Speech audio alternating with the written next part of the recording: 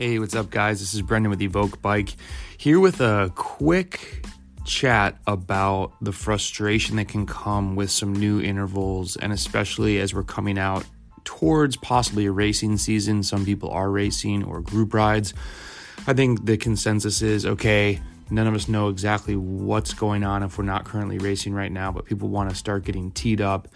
And you're starting to do some VO2 max workouts, and I do have 5 blocks to racing. The last block coming out, I'm going to film it today and hopefully get that out to you this week. But I had an athlete who's more of a diesel engine like myself and just was hitting, I don't even want to call it failure because, we're really starting to prime the VO2 max system. It's stuff that he's just not naturally great at. And he's doing them indoors because he's looking out a window to a lot of snow and cold.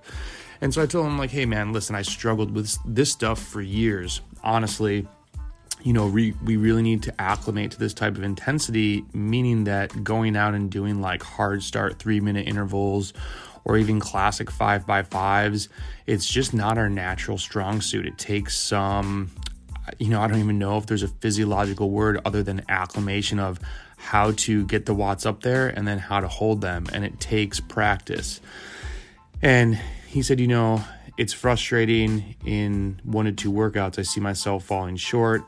Back in the day in my 30s, I was always, bridging up and, able to smash on the gas. And, now I seem to lose steam as I'm getting deeper into a VO2 max effort.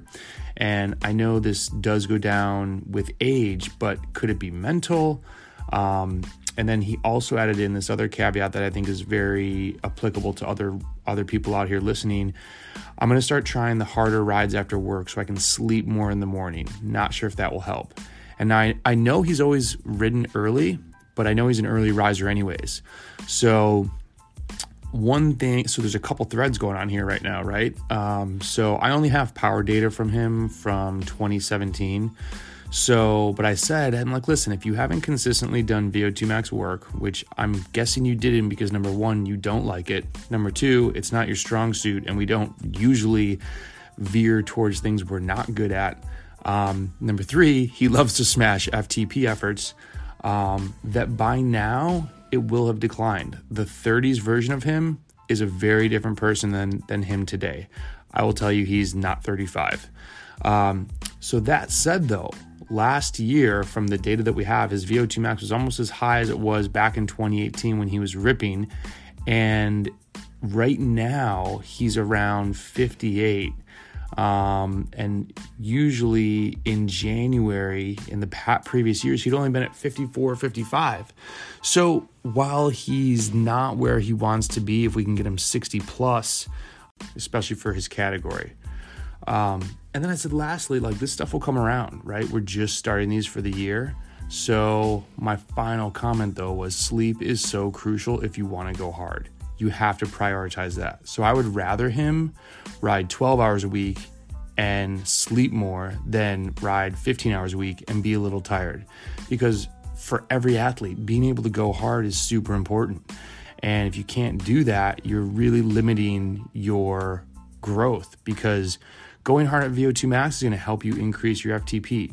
Going hard, if you need to work anaerobic capacity, you're only going to be able to work that if you're going super, super deep. Then you need to ask yourself, are you waking up tired? How many hours of sleep do you not get per night? And really the other thing that we need to bring into play here is if he's going to switch these to night workouts, he needs to be aware that sometimes it's harder to go to bed after a hard workout. So he did say he gets 7 to 8 hours of sleep, which is good. And I told him, you don't have to get up at 4:30 to ride by 5:30 to get 2 hours in before work. You could do 90 minutes and just cut the endurance. This guy rides enough that he does not need more endurance.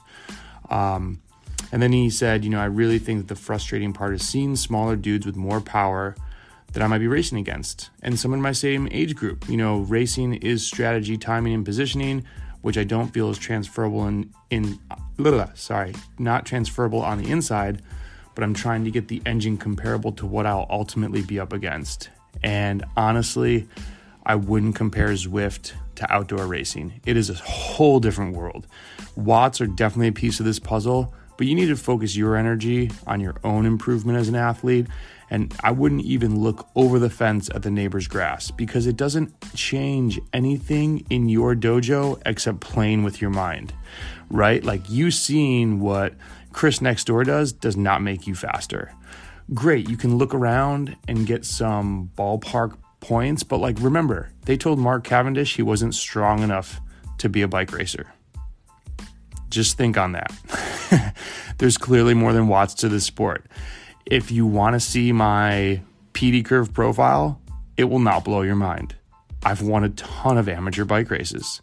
So, and I'm not saying that as a brag. I'm saying that as like, I'm not that good. I just try to figure out, okay, I got to be smarter than this dude. Okay, I need to come in and like nail the nutrition more. Okay, I need to sleep a little bit more. I need to do all the little things because I'm not that good. And so I'm going to put in as much time as I can because I want to try and race really fast people. That's it. Like, I love this sport. I love riding, but I have to work my ass off to be able to be in the mix. And that's just the cards that I'm dealt.